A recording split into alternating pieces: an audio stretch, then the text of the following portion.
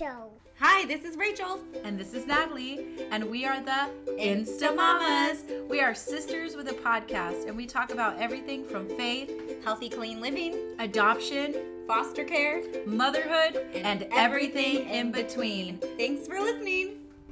Hey, you guys. I'm so excited for today's episode because we are going to be, Natalie, myself, I got to interview an occupational therapist, and it is Occupational Therapist Appreciation Month. So thank you, occupational therapists. Yes, we so appreciate occupational therapists, but Rachel was unable to be there for the actual interview, and Rachel actually has a lot of really good insight about occupational therapy, and we talk about my daughter's experience with occupational therapy, and she actually has two occupational therapists. One is an aquatic therapist, and one is just a normal occupational therapist. Wow, I said occupational therapist a lot. I know, it's kind of a big word. So when we say occupational therapist, when we're talking to each other, we say OT. And so there's different types of therapy. There's physical therapy, occupational therapy, there's speech therapy, and then you can even have feeding therapy, which a lot of times feeding therapy and speech therapy coincide. Yeah, and then there's lots of like sub-therapies. There's like music therapy, there's art therapy, there's talk therapy. There's equestrian therapy with horses, which is really cool. So we're focusing today on OT, occupational therapy, and the OT I interview, she goes into more what actually they do and what it is, but basically they work a lot with like fine motor skills and sometimes kids who have developmental delays or gaps in their development, behavioral and self-regulation. Sometimes and it's sensory from trauma. Sometimes it's from like a physical trauma or a disease or illness they have. So there's lots of things, and Nicole is the name of the therapist. She'll go into that more in the second part of this. But I wanted to pick Rachel's brain because she has a really good, not weird experience, but very unique experience with therapy in general. And so because you have fostered how many kids? 26 kids, and a lot of kids in foster care are in there because they have neglect or abuse, and that can be a trauma that causes them to need therapy. So can you just kind of tell us what your experience with therapy was, and like what you learned about it and how it helped your kids? Yeah, and I think any parent who's been a foster parent, I think they would have the same kind of experience and kind of know, if you're going to take a child from foster care, there probably most likely will be some kind of therapy, whether that therapy is going to be months, years, and sometimes it's just a couple weeks just to get them to where they need. So my daughter herself, when she was born premature, and she needed feeding therapy, speech therapy, occupational therapy, what else did she need? Physical therapy, and because she had a lot of physical things too. It's just and the physical things can cause like the emotional and fine motor stuff that required. And so a lot of times therapy. We didn't start occupational therapy until she was through with physical therapy because they felt that it was more important to get her physical stuff under control, and then they would start working on the occupational stuff. And I didn't even know. I used to think like, well, occupational therapy is for kids who have developmental problems. But then with one of my first rounds of foster care, I had a little boy who was 4, and we were just and I'm so thankful for this doctor that in such a short visit, he could recognize things. So right off the bat, he noticed we were in the doctor's office, and he was upset about the doctor's breath. He said, "Your breath is so strong." And I'm like, okay, well, we don't say that. The doctor noted that he noticed how strong the doctor's breath was. And it wasn't something that I noticed. So it's not like he went and had garlic for breakfast, you know. And then really stinky breath. The kiddo mentioned how bright the lights were. And then he mentioned how he didn't like the way that the blinds were. Like the blinds were bothering him. The blinds in the doctor's office. And just things you don't really think about. And the doctor was able to say, hey, I really think I'm going to recommend an occupational therapist for him. And I said, because he was having a lot of sensory stuff. Yeah, and I said, he's extremely intelligent. Like, believe me, he's like reading, and he's like, no. This isn't a developmental thing. This is a behavior. It has nothing to do with intelligence. Yeah, he said there's sensory, he's having some breakdowns because there's too much sensory overload. And that's what happens to a lot of times. And I'm not a doctor, I'm not a therapist. This is just coming from my own experience. A lot of times kids who come from trauma, so in your brain, coming from like a scientific part of it, and I don't know if Nicole goes, I haven't listened to that interview yet, if she goes more into this. She does. You have your fight, flight, or freeze. And when you're completely always in that state, your brain has to develop differently. And so... And it's kind of always in overdrive because it's always afraid that it's going to be attacked because it's been it's like having a car that's going 100 miles per hour. So it's kind of funny because then when we went to the OT for the first time and she did his evaluation, and that's just the first appointment where they do an eval, and when I was coming out to the reception, she's like, so do we need to set in another appointment? And I'm carrying him surfboard style, kicking and screaming out to the car, and she's like, I'm just gonna assume yes. That's the one thing at the OT office, they're like used to kids that are having meltdowns. Yeah, and I'm like, this is my first experience with this, and I'm so embarrassed. And they're like, oh no, we see this every day. And he only needed we set specific goals, and he actually only needed about 4 months of that OT before he was able to have tools to cope in the world. Because that's the thing, is it's good to understand that these kids may have these sensory overloads. It's good to be sensitive, but it doesn't give them an excuse. They still have to live in the world. They still have to be able to cope in the world. So for one thing, I really liked when he was saying the lunchroom is too loud. I won't be able to handle the lunchroom. And I said, well, I know some kids will wear headphones or something like that. And she's like, no.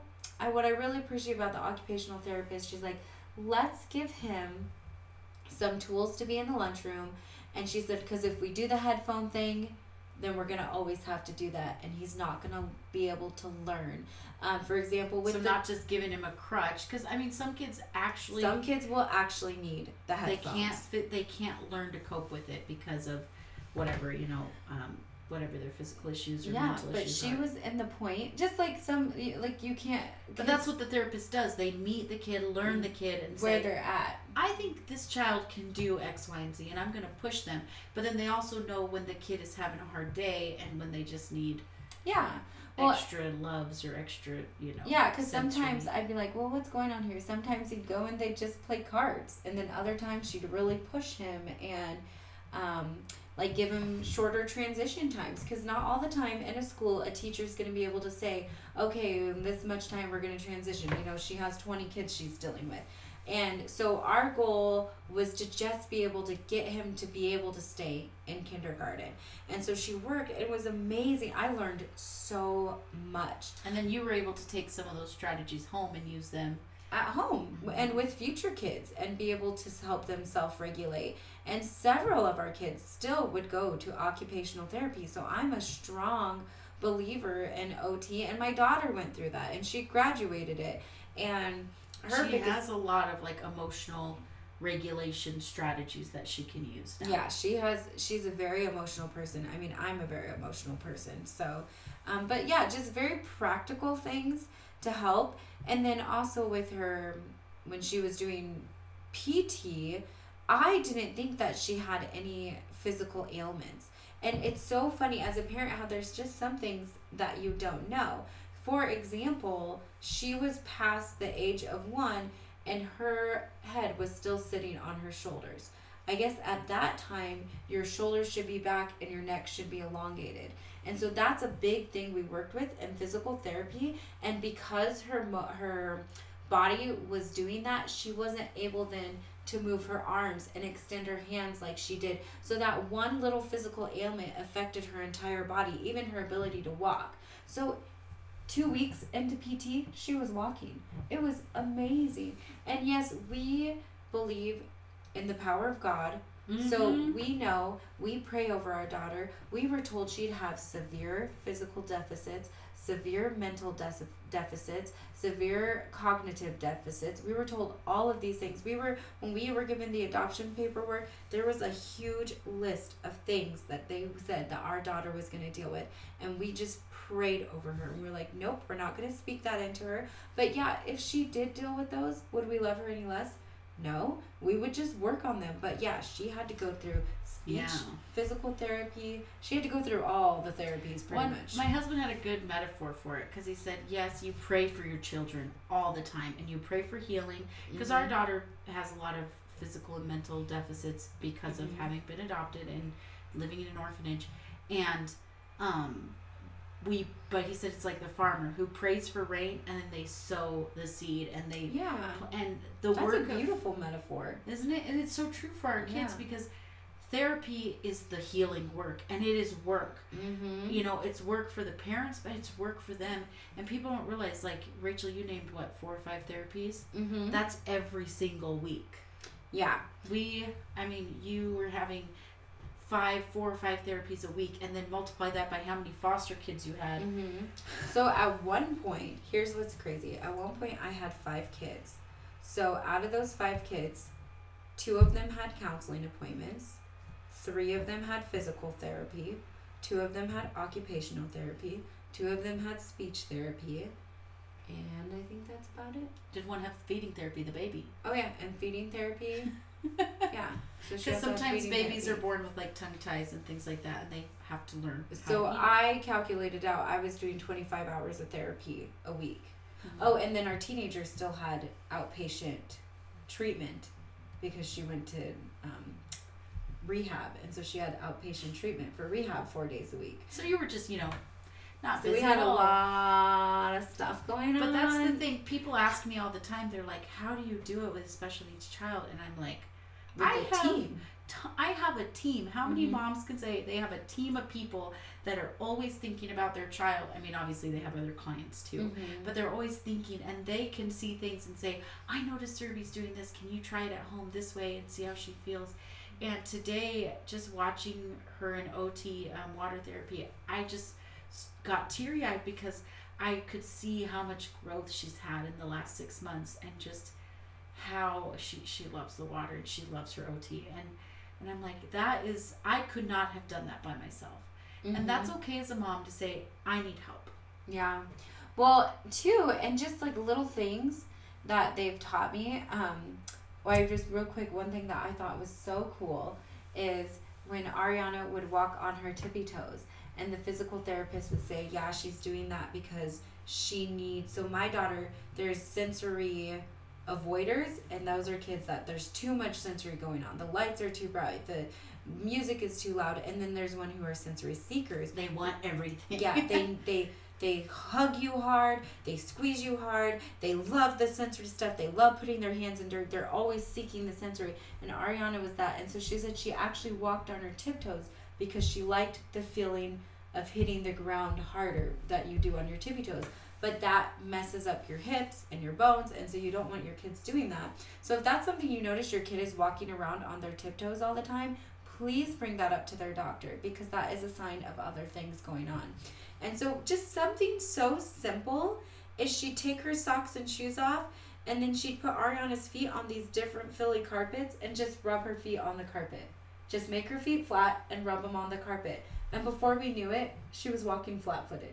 It was just crazy and mind-blowing. I'm like, that is so cool. Yeah. Because we didn't go to school for years to become a physical therapist or an occupational therapist. And so I'm thankful that there's these people that are specialists and doing these things for our children, because as parents, how would you know? And they're doing continuing education, and they also see a bunch of clients. So they might be working with another client and see some therapy working, and they bring it into your child's therapy and say, hey, I noticed this type of therapy worked, and I appreciate my daughter's team. They're always talking to each other and working things out and trying to figure out the best thing. So not doing it alone is the best way to do it. So thank you for talking about it, Rachel. And just if you had anything to say to moms that are like, I don't know, my kid might need therapy, but I'm kind of afraid to get started, like, what would you tell them? I would just say that with anything, we love our kids. If your kid needed glasses, you wouldn't hesitate for a second to go get them glasses. And I think there's just this stigma around therapy that's so crazy. Or if your kid was allergic to milk, you would take out all the dairy. And this is just one more thing. It's just one more.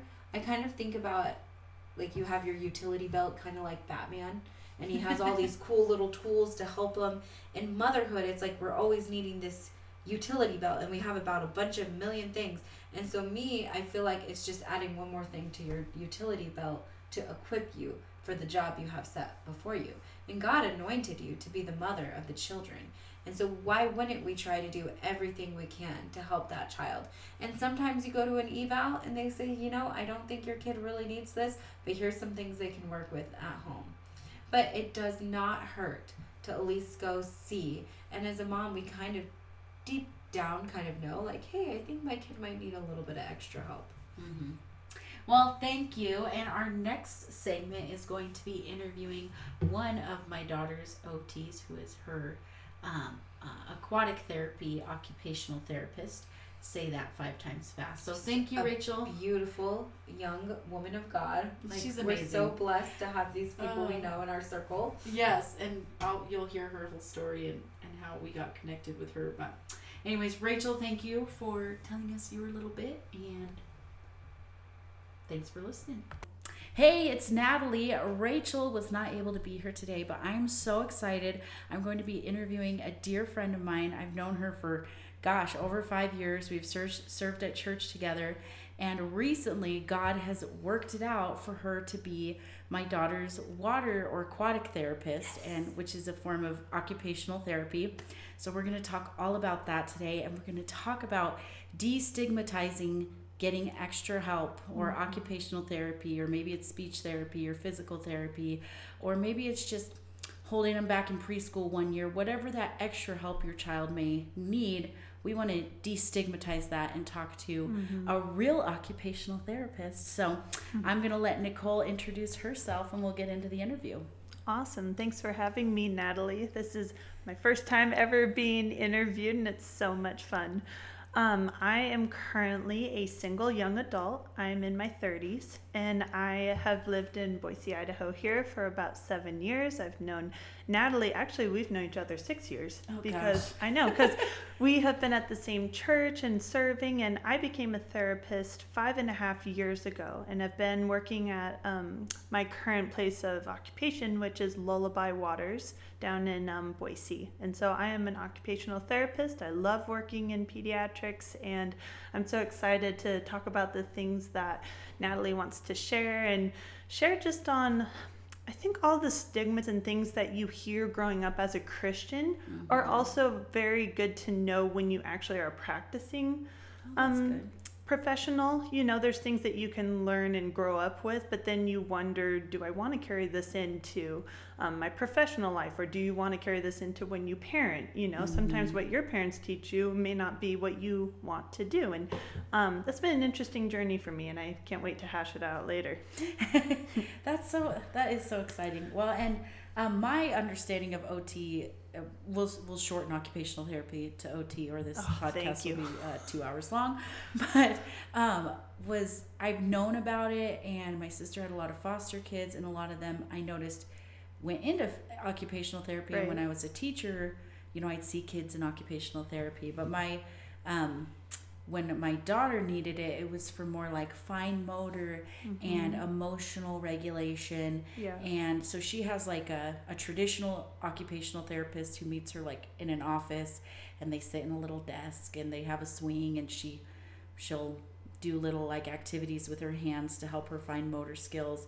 But I mean, you see it in children that needed developmental help. Right. But I mean, you can need it after you've had like a surgery or a trauma. Absolutely. I mean, so what we're using occupational therapy for, and it's really cool. We live in a place that has aquatic therapy, first of all, because not everyone has it. So we have regular OT, which is a lot of the fine motor, a lot of those kind of skills, and, listening, taking turns, playing games with other kids and things like that. But then aquatic therapy was so cool to me because I didn't know like anything about it. I just knew it helped kids with emotional regulation, and I'd heard you talk about your job, Nicole, over the years. So can you give us a little bit more in depth, maybe even a technical understanding of what therapy is and how your brand of occupational therapy works, maybe. Oh, totally. Funny enough, in school, we had 2 weeks dedicated to how we would define occupational therapy because there are so many different ways to interpret it. I'm going to give you a dictionary definition, which is boring, but it's fine. And then I'll give you the in other words, like what mine is more specific to.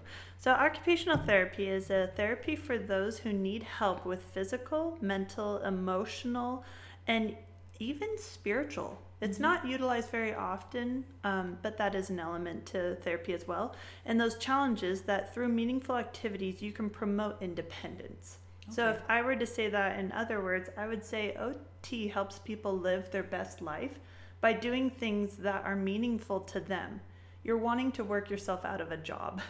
Like for Serby, with what I do in the water, we use the water as a modality. What that means is the environment is very specific to the type of therapy that we do because the water does promote regulation, but within the water and with the temperature that it's at 95 degrees, which is wonderful. Yeah. It helps regulate your blood pressure. It helps regulate your respiration. There's a lot of people who have high tone, and so that's really beneficial as well. What do you mean by high tone? So high tone is like people who are spastic. It means their muscles are contracting all the time, regardless if they want it to be contracted or not. So like someone who has anxiety, or maybe they have a physical disability that causes that, but yes, the water helps relax that. Okay. Yes, and it helps with you being able to work out their muscles and to avoid tearing their muscles. Or another word that we use in the therapy realm is contractions. And so that is something that you may have heard with, labor pains and such. But it also relates to your muscles in your body that if they shorten too much, they can get stuck in a certain position. And so you want to make sure that you can work those muscles out. But within my therapy and with Serby, as you can see, from our sessions, as you brought her in, we use it as a way for her to she loves being in the water. And so she's more engaged, she's more attentive to things that we do. With the structure that I have done in her sessions, I've found that it works really well to use the water as a reward. Yeah, she loves... That girl could live in the pool, I swear. Seriously. I feel like I live in the pool. She'll just come and be there all day with you if you let her. Oh, totally. I have to wear like a face shield because all the splashing, she's all like, doing all the splashing. Oh my gosh. Like, it's cute and adorable, don't get me wrong, but it's like, oh my goodness. Yeah. So with occupational therapy, you take whatever is meaningful to someone, and that is what you use as a means to treat them. That's how I would use it to simply say. Occupational therapy is a way that you specialize the medical model that you have been trained in to the child that you meet, because nobody is made the same. We know that even as Christians, we're all made in the image of God and we're all unique. I believe as a therapist that no one is the same, that there's no cookie cutter model. It's when I treat someone, I treat them as an individual holistically.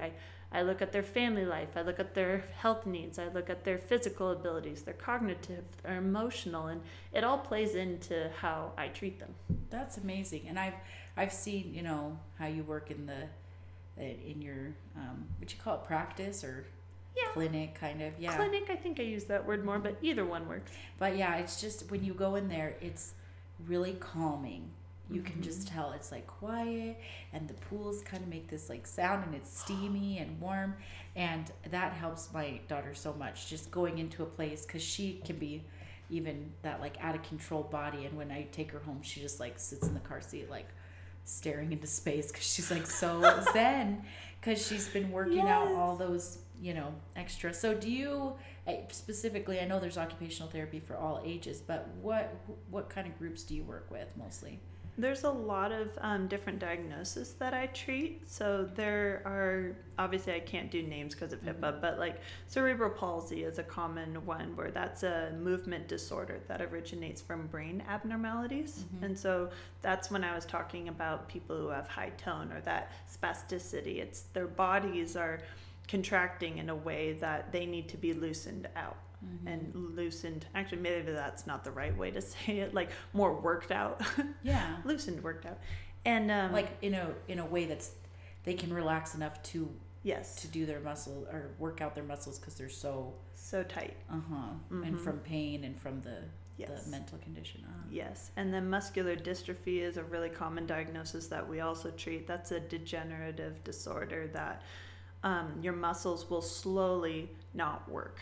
So when you're young, it doesn't really present itself, but around 4 to 6, you start to see kids lose their endurance, they lose their muscle tone, their calves become really defined, and then eventually they're bound to a wheelchair. And other things that we treat are autism, and other things that we have are like Rett syndrome and Angelman syndrome, and a lot of things that I've even treated a couple of people who've come in for anxiety.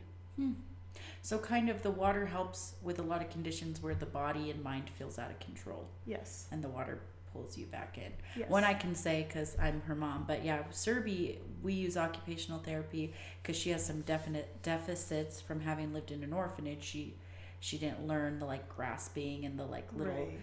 Things you learn in your early baby years. So hers is like a developmental A, and we're using occupational therapy to catch up, but specifically water therapy to help with like emotional outbursts and yelling. And Yes. it's one thing is the pools make it really echoey, so when Yes. she's noisy you can hear hear it from the cars when I'm coming in. I'm like, oh my, that's my kid.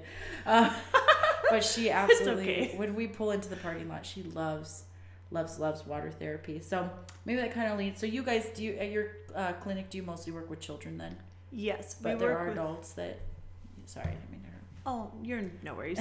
We can treat people up until 18. Okay, at your clinic. Because at our clinic, I know that some exceptions have been made, but we do it up until that point, just because they become an adult after that, and the game kind of changes after that. Okay.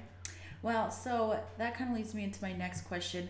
What kinds of children need OT? We kind of talked about, actually I should lead to the next question because you kind of answered that already really succinctly, but kind of maybe what are some misconceptions? Because obviously there's like, cerebral palsy's like very serious conditions, but like even when you said treating for anxiety, that kind of surprised me. So maybe what are some misconceptions about who needs therapy?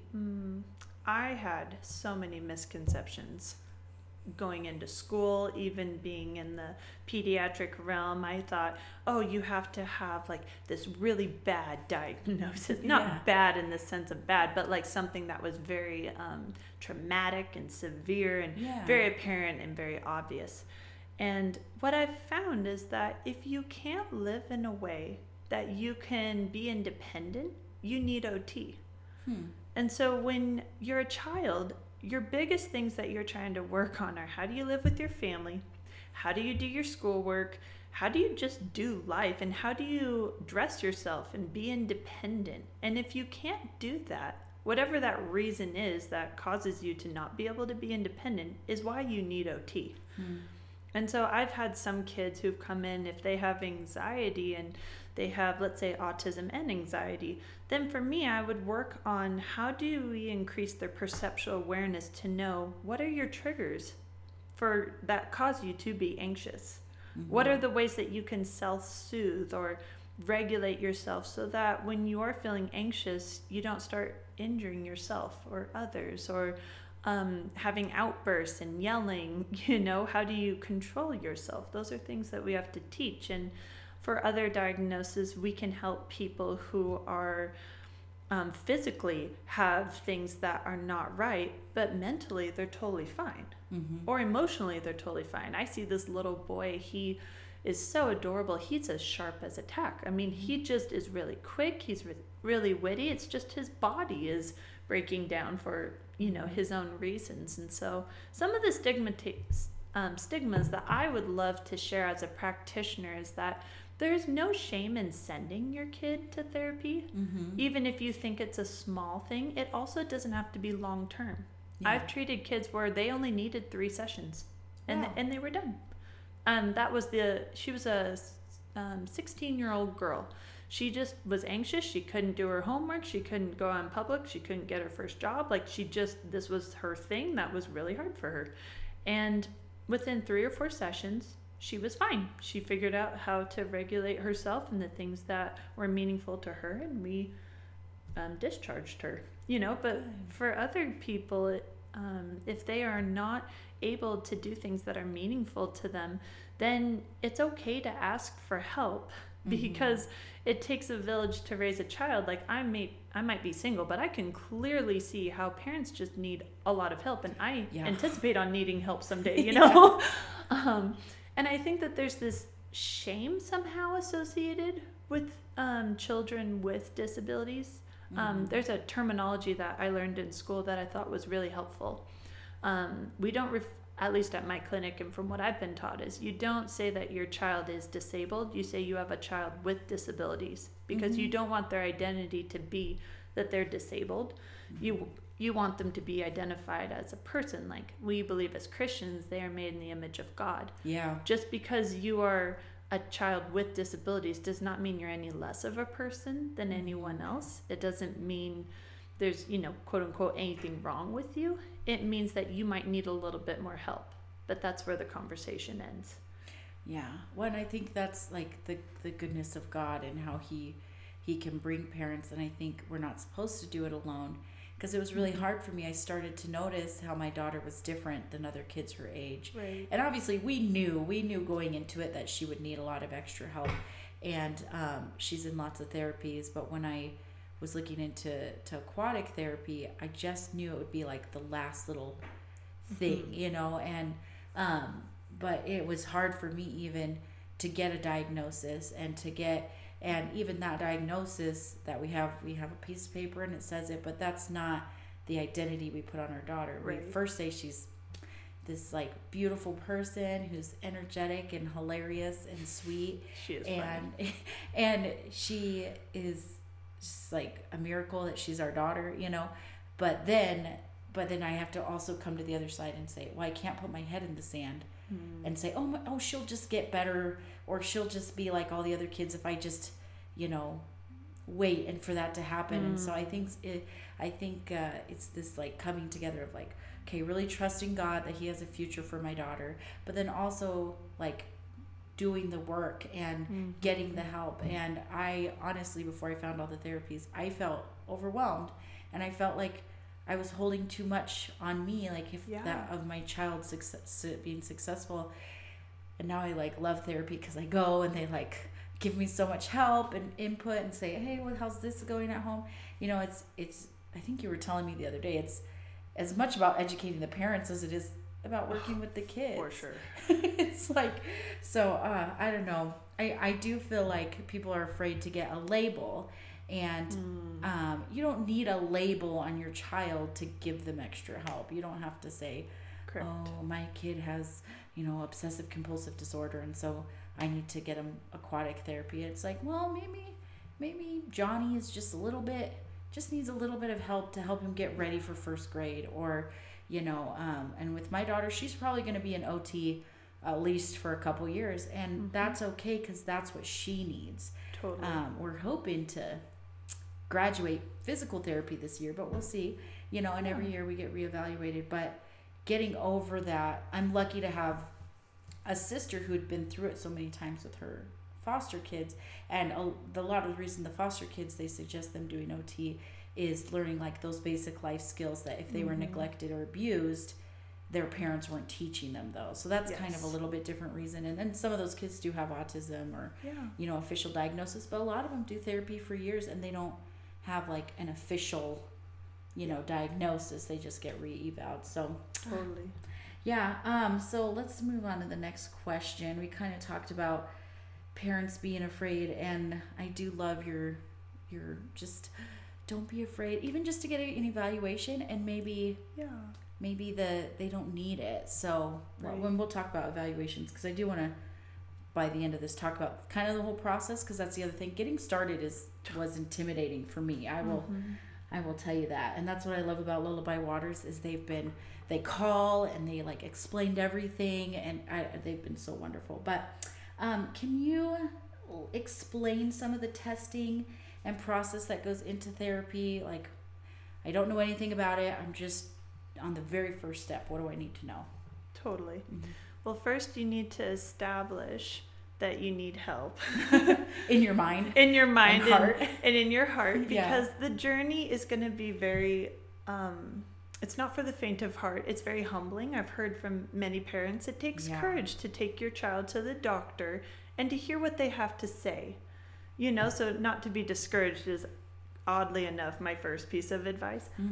Establish a primary doctor, because for our clinic, and I know for every other pediatric clinic in town that I've ever been associated with, you need a doctor's referral for OT. We always are in collaboration with the doctors. We never do anything outside of what they have prescribed and with their referral. We believe in interdisciplinary health. We care about these kids holistically, and legally that is how it has to go. So interdisciplinary health is like working together yes, with different health professionals yes, to make a plan for that child's care, right? yes. Sorry, Okay. when you're a therapist, it's so hard to like know what you should define or not. No, that's why I'm like, because I kind of know a lot of these terms, because I'm on the other side of it, the mom who's like wide-eyed and doesn't know anything, and now I know more than I thought I would ever know. But You know so much. You're a very with it mom. It's wonderful. thank you. But every physical therapist, occupational therapist, and every speech therapist, nutritionist, everyone goes through a doctor's referral. So that's a standard practice. Regardless of what you need a doctor's referral. After that point, you would call the clinic, and to be honest, we have a 6-month waiting list. So getting your name in quickly is very helpful, especially in the Treasure Valley where we're at. And once you, let's say you get past the waiting list and they give you the call and they say, yay, we're ready to give you an evaluation. When can you come in? What you should expect, at least within our environment, is that your child does not go into the pool the first time that you come in for an evaluation. You come in for a land session, meaning you do the session. I love that they call it a land I session. know, it's so Because it's not like you go to sea after that, but I love it's like the land before the sea. I don't know. It's like, but the days of creation, we got to start with land and then, I'm just kidding. No, but you come in and you're not in the pool because we have to do our standard evaluations according to what they call the BOT or the Peabody. These are standardized tests that have been developed over time, and it's what every practitioner uses to establish your baseline, not yours, but your child's, obviously. And so as you are talking with the therapist, your child is playing and interacting with different toys, and the therapist is not only talking to the parent, but they're also watching the child and documenting at the same time what the child is doing and then what the parent is saying. Yeah. So the evaluation process is very necessary to be able to establish, why is your child here? Why do they need services? What goals are we supposed to work on? What allergies do they have? What concerns do they have? What things should we as practitioners be aware of? One odd thing with my job is I have to ask them, can they hold their breath? Yeah. You know, like, can they go underwater? Do they have chronic ear infections? If they Some, do, like safety things. safety Yeah. things like water safety. And that's another thing that I do all the time with being an aquatic therapist, is I also implement water safety and pre-swimming techniques. I've actually taught a couple of kids how to swim. It's kind of cool. So, you know, those are added perks to my job that you wouldn't hear from a lot of other people. But so if I had to simply walk through, let's say the first visit that you would come to Lullaby Waters, it'd be you'd come in and you'd have your proof of insurance. So whether you have a primary insurance and then a secondary with Medicaid is what most people do. You'd have your ID, so your driver's license, passport, whatever you have, and you would come in, they'd have the standard evaluation, and then we'd get the next appointment set up for when your child would come on a weekly basis to therapy. And I'll tell you, my evaluation, I think I always like try to like show the best of my kid, and like she was like running away and trying to open the door and like run into the parking lot, and like and I'm trying to fill out these like papers. They ask you like 100 questions, and the therapist was really good at working with her and like bringing her back. But I was like, well, at least you're saying what our needs are. So my version of evaluation was not very smooth. So I appreciate. And then they got to see where she was and what she needed. But so yeah, don't go into it, at least from my personal experience. Like, this is my, because moms, we want to do that. We want to show, like, put our best face forward. But honestly, if the eval doesn't go very good, that's probably better, because It is. then you can actually see what the child needs. You know, it's like when you take them to the doctor and they've been like whining all day, and then you get to the doctor and they like clam up, and you're like, they're actually sick, I promise. You know, so Totally. that was our experience. They had really cool toys, and and Serby was really like overstimulated and excited. She wanted to get in the pool the first day. Oh yeah. I think she like heard the water. She could sense. You walk in, you can tell there's pools in the building, but she was you so, can smell it too. yeah. She was ready. So you've done your eval, and the therapist has come up with some really cool goals for you. Yes. And then what's the next step? The next step is coming in for your actual session. So your child will come in a swimsuit, and sometimes I work on dressing with kids, and so I don't do that with Serby, but there's other kids that I do, and we have them rinse off, and then we have them go into the pool. And what to expect with a general session is most sessions are 60 minutes long. Some people do them shorter, but I found that most are about an hour. And the reason we do an hour is because of that very reason. Like, kids respond differently depending on who they're around and what environment they're in. Sometimes it's taken me 10 minutes just to help a kid transition in. Oh, to the pool, yeah. Into the pool. Or it might take a long time to transition them out. Or when it comes to activities, they might be interested for like 30 minutes on something. And you know, when you have these goals in your head as a therapist, it's nice to have an hour, because you have enough time to try everything that you want to. And as a therapist, there's this tension between, okay, I want them to have fun, and I want them to know they're loved, and I want them to feel safe, but I also want them to do all these things that are really, really hard. So how do I like do the pendulum swing of they're having fun, they hate me, they're having fun, they're crying. Okay, now we have to regulate them. Okay, now we have to, bring them back to focus. And so it's kind of fun as from a practitioner's perspective. If you ever watch an aquatic OT, it's quite the experience. It's like a show. It feels a little chaotic, but it's controlled chaos. It's controlled chaos. Yeah. Especially with Serby. If you were to watch, I remember the first few sessions, I didn't know how she would respond to me, because she's seen me in 2 different environments. She's seen me at church, and then as her therapist, I think she wondered, wait, so who are you? You can tell her eyes were like squinting, like, how do I know you? Like, what are you doing not at church? Because she's very much like that. She like wants things to be the way they are. Yes. So it did take her a little bit to warm up to you in the pool, but Totally. I think she figured it out. But And some people like firm boundaries. Mhm. Serby loves firm boundaries, but I have some kids that I have to like trick them into doing work, because they will push against every boundary known to man. And so depending on who your child is, and if you're a mom listening and you're just like, well, my kid just has so many issues. No, every child. I have so many issues. Are you kidding me? Like, I'm the therapist. Like, every child has things that they need to work on. There's no, shame with where they're at. That's the biggest thing I've noticed as being a therapist, is you meet the child where they're at for that specific day, for that specific time, and you just work with them. I think that's the mark of a good therapist, is someone who can learn to flow with the child.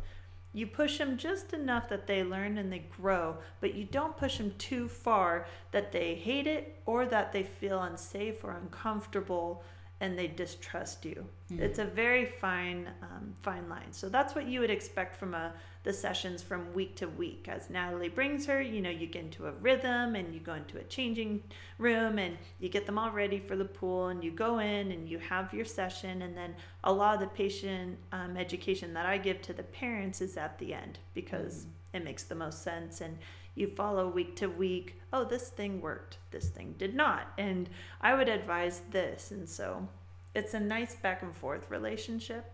I think it's also important to know as a mom that it is okay to ask your therapist a lot of questions. I know not every therapist welcomes that, but I do, because I know parents have questions. And I remember I had a parent who, they came and they just dropped their kid off. They never told me like any updates from week to week. And I was so frustrated. Don't worry, Natalie's not like that. But I talk too much. No, she talks and she tells me all the things and I love it.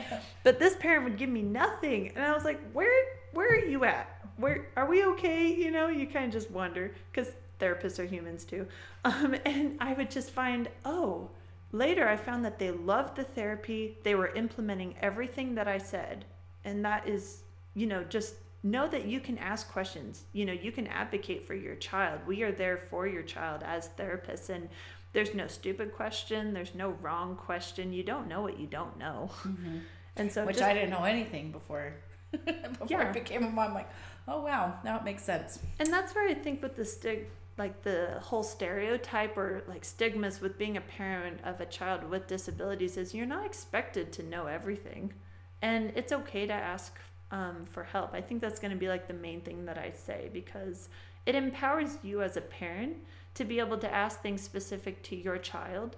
And it also is a wonderful way for the therapist to be able to really help you and meet you where you're at and where your child is at. When I know me personally, like learning to be an advocate and learning that like no two kids are the same and no two therapy sessions are the same, mm-hmm. and just getting past my own prejudices in my mind and my own,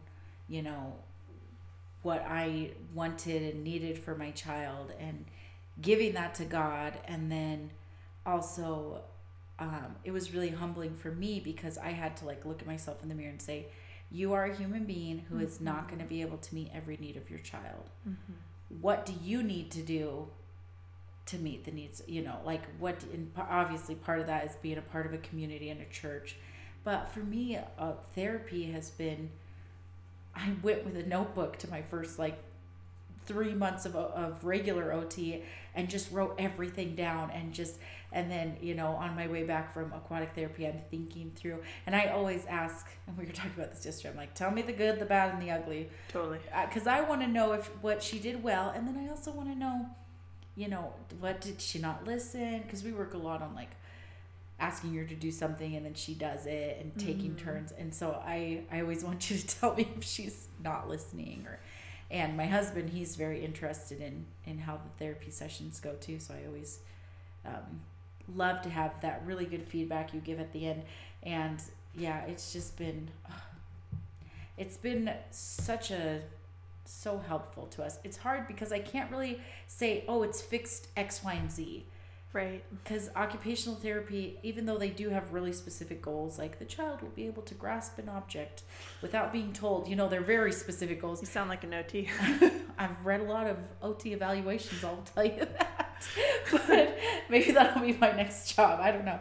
But it's also just an overall, I feel like if you looked at Serby a year ago and you look at her now, you're just like, oh, she's just so much more happier. She's so much more in control. Yes. She's less out of control of her body, and a lot of that is obviously praying over her and putting her in situations where she can grow, but so much of that is therapy. Awesome. And it is scary to get the first, because I had to ask my pediatrician for it. I think they're afraid to offend parents now, probably, and so your pediatrician might not ask you, or might not say, oh, your child might need OT. I had to kind of tell her oh, we're going to do OT. Mm-hmm. And she's like, do you know what it is? And I only knew about it because of my sister. So I was very blessed, but hopefully you're learning about it here on this podcast. And then you're like, yeah, my kid does have emotional regulation problems. They get really upset for silly reasons, and a lot of stuff I'm doing is not working, or maybe my kid has really nervous habits and clicks their fingers, or bites their nails, and maybe this could help them. And be the advocate, but you do have to kind of, I'm not afraid to do it because I'm kind of one of those moms. Totally. Yeah, so I think we talked about the misconceptions a lot. So kind of moving on, what advice would you give to moms that feel their child may need some extra help or therapy, or not just extra help, a lot of help? And because I'll tell you a sad story from when I was teaching, because I taught high school, and I had students that would get to high school and could not read. Oh. And I'm not a diagnostician. I'm not the person who tests kids, but when you're around students a lot, you kind of can pick up and oh, this kid probably has some kind of learning disability. Totally. And instead of, so I, had the hard conversation with their parent. I said, he's 14, he can't write a paragraph. he needs help. He needs to be in the special ed. And she refused. And I was very gracious about it. I didn't say your kid's special ed or whatever. I did all the things, and I talked about, because he was a great kid. Such a happy kid, but he just needed extra help. Totally. And it made me really sad because, and then I had the parent-teacher conference, and the mom wouldn't hear it. She got really mad at me and really defensive and kind of shut the conversation down. Right. And it's really sad because I don't think that kid was able to finish high school. And it's really, because he could have been successful with not even a ton of help. He would have been one of those kids, you wouldn't have even known he was in a special ed class, but just an hour a day in a special ed class and go to all his regular classes, it would have been the difference. But his mom refused to get him tested, and that broke my heart. And you'd be surprised how much you see that. And I know there's a fear that if there's a label on your child, it will follow them the rest of their lives. Right. But so what would you say to a mom who's kind of on that precipice, I'm there but I'm not there? I don't know, it's hard. Oh man, my heart just breaks thinking about that story, but it's more common than we would both care to admit. For that specific scenario, the deterrent was the term special ed room, I think. Mm-hmm. Parents don't want to know that there's this whole, you say the word special and it's, it doesn't have the same meaning maybe that it did where its original dictionary use, it kind of denotes that there's something wrong. Yeah. And so they use the term special. What I would say for the situation with that boy and just needing, or for anyone who just needs a little bit of help, try first tutoring. Try first, maybe not having the label of a special education or anything like that. If the parent is, kind of sensitive to that, it's understandable. There can be a lot of shame with all of those different labels and such. And if you find that you're a mom and you just say, look, I am not labeling my child. I know that something's up, but I can't submit myself to going to a doctor. I just don't want to do that. That's totally fine. But look into tutoring. Look into your pediatrician and asking, are there some dietary concerns that need to be addressed? I can't tell you how many kids and parents that I have talked to that, especially with autism, especially if you're a very high functioning autistic kid, your behavior and your ability to cognitively grasp concepts in junior high and high school is related to what you eat. It's related to your diet and your sensitivities to milk or grains, and there's this gut emotion connection that many people have totally made correlations to, doctors who are brilliant. So I would say for higher functioning kids and parents who maybe don't want to go the typical route, a very easy way to still get your child help is through tutoring and through diet. Just consider those two routes. Now, let's say you're like, well, I wish my kid only had a tiny little issue, but he has this diagnosis and I know he does, and I've already been to the pediatrician. What would you advise for me? I'm drowning here. Yeah. My kid needs a lot of help. I would say to you, what Natalie was saying earlier, don't feel like you have to be that superwoman mom, because you already are in your own right. Oh. Gonna cry. No, but I want to say that to every mom, because I have these moms who run themselves into the ground, and it makes me want to cry because of Instagram comparison, or them feeling like, oh, I'm not doing as much as this mom, or I'm not doing as much as this, and I don't know as much. It's no. Just stop. You are the perfect parent for your child. You have everything that they need. And I believe that God has you there for them for a reason. And so I would first say, take courage and please accept the help that's available to you. And second of all, I would actually extend it to the diet as well, especially for kids with autism and with muscular dystrophy and certain other things. Diet really does affect a lot of kids' mental and emotional stability. It's shocking how much there's a correlation. And then I would say, set up your home to be an environment that is calming if you find that your child is very hyperactive or if you find that they're very challenging. Some of the things that I've told Natalie is simplify the toys. Like rotate them through. Only give her a few so that even if she does make a mess, there's only a couple, you know?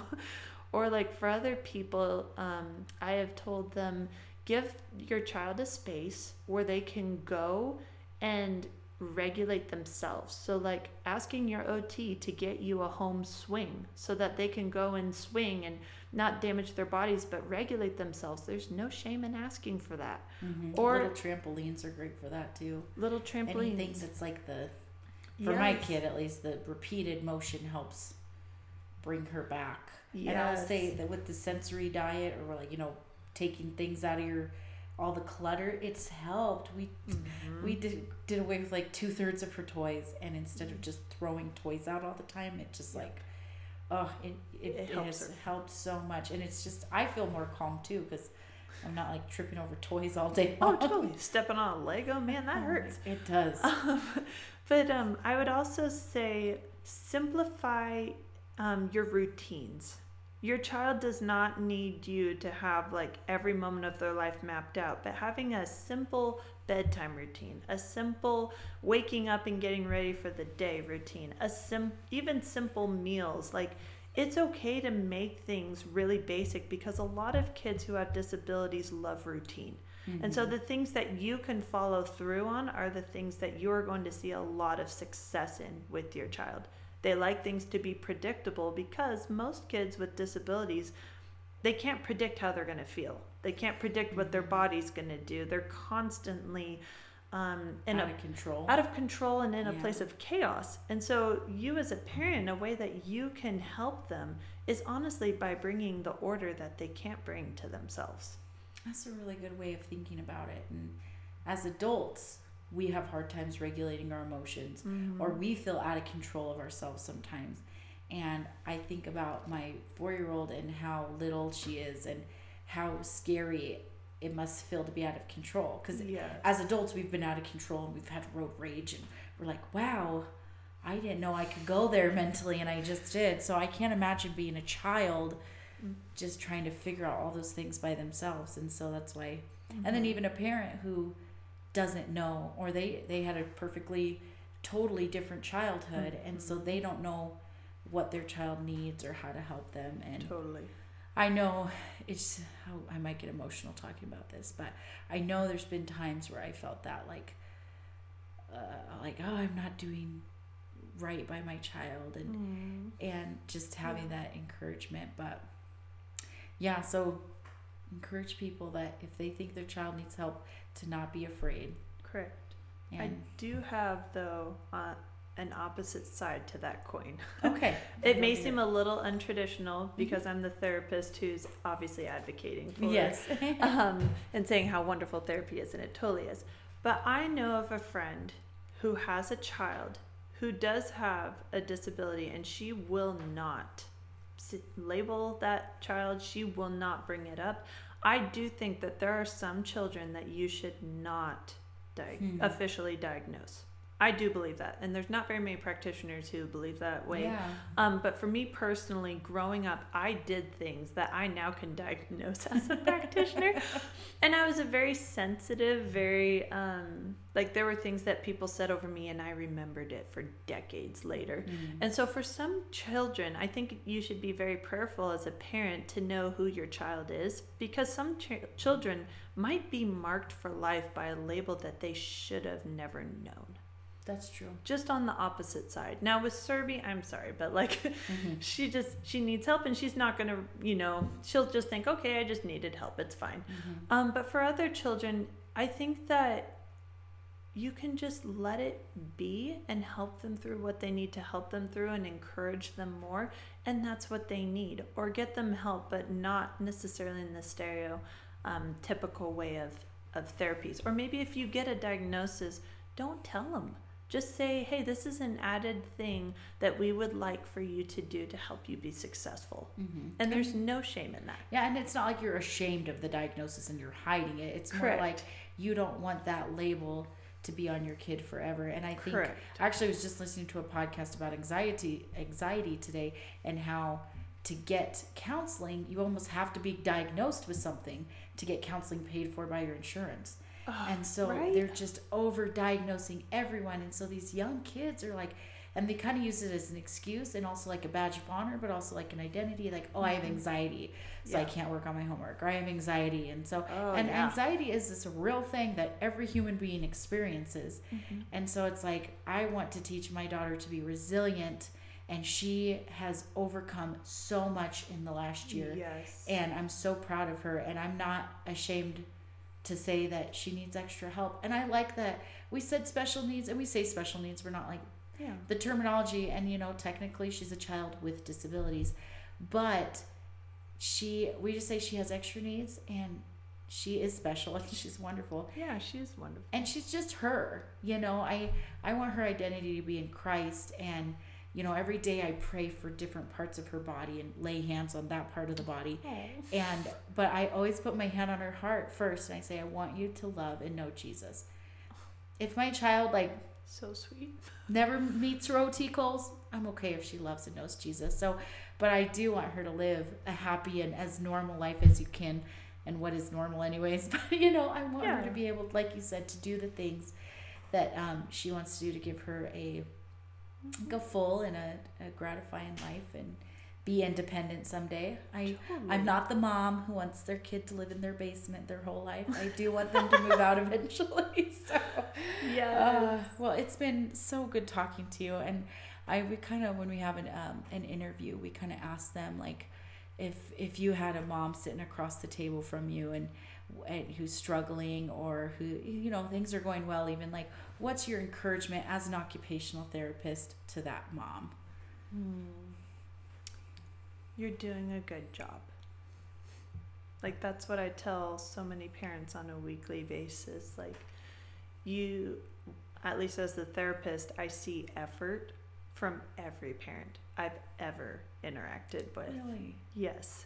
And I think that I would just encourage them, honestly. I would probably give them a hug, because I'm that way. I'd ask permission first, obviously. But I would just encourage them. Just say, like, you're doing a better job than you think. And you really do have have in mind what's best for your child. And, like, I see that. And you should truly just keep going. Like, continue going on. And it wouldn't be anything corrective if I actually had a parent across from me. Like, even looking at you as being a parent of Serby, like, yeah, are there things that could be worked on? Sure, but that's not what I would say to a parent who is, like, sitting across and just wanting to, like, needing some encouragement. Like, that truly is what a parent needs. Every single day they see things that need to be done, and things that need to be fixed, and things that, there's so many pulls to a mom. There's so much demanded of a mom. And I would just want to hold that space for that mama and just say, you don't have to do anything in this moment, but just be appreciated for who you are. That's so wonderful and encourages me. So I'll take that encouragement, but I love it. I love just so many things you talked about. You don't have to have a diagnosis or a label to need a little bit of extra help. OT can be for all kinds of kids, and you'd be surprised at the different kids you see. And just it can be beneficial. And if you guys have any more questions about occupational therapy or any other therapies, I am not a professional. That's why I'm talking to one today. But just my personal experience, you can definitely email the Instamamas at instamamas19@gmail.com. I almost forgot. Even though I do our email every week, I always forget it. And then we're also on Instagram and Facebook, Instamamas, Nat and Rach. So feel free to reach out, and thank you so much, Nicole. Aww. This has been just so awesome, and yeah. Oh, I love it. Thank you so much for having me. And if a mama ever emails you a question and you're not sure how to answer, please forward it to me, and I would love to answer anything. Oh yeah, you're awesome that way. And I guess, well, I'll probably see you at church, but then I'll see you at aquatic therapy too. So totally. All right. Thanks for listening.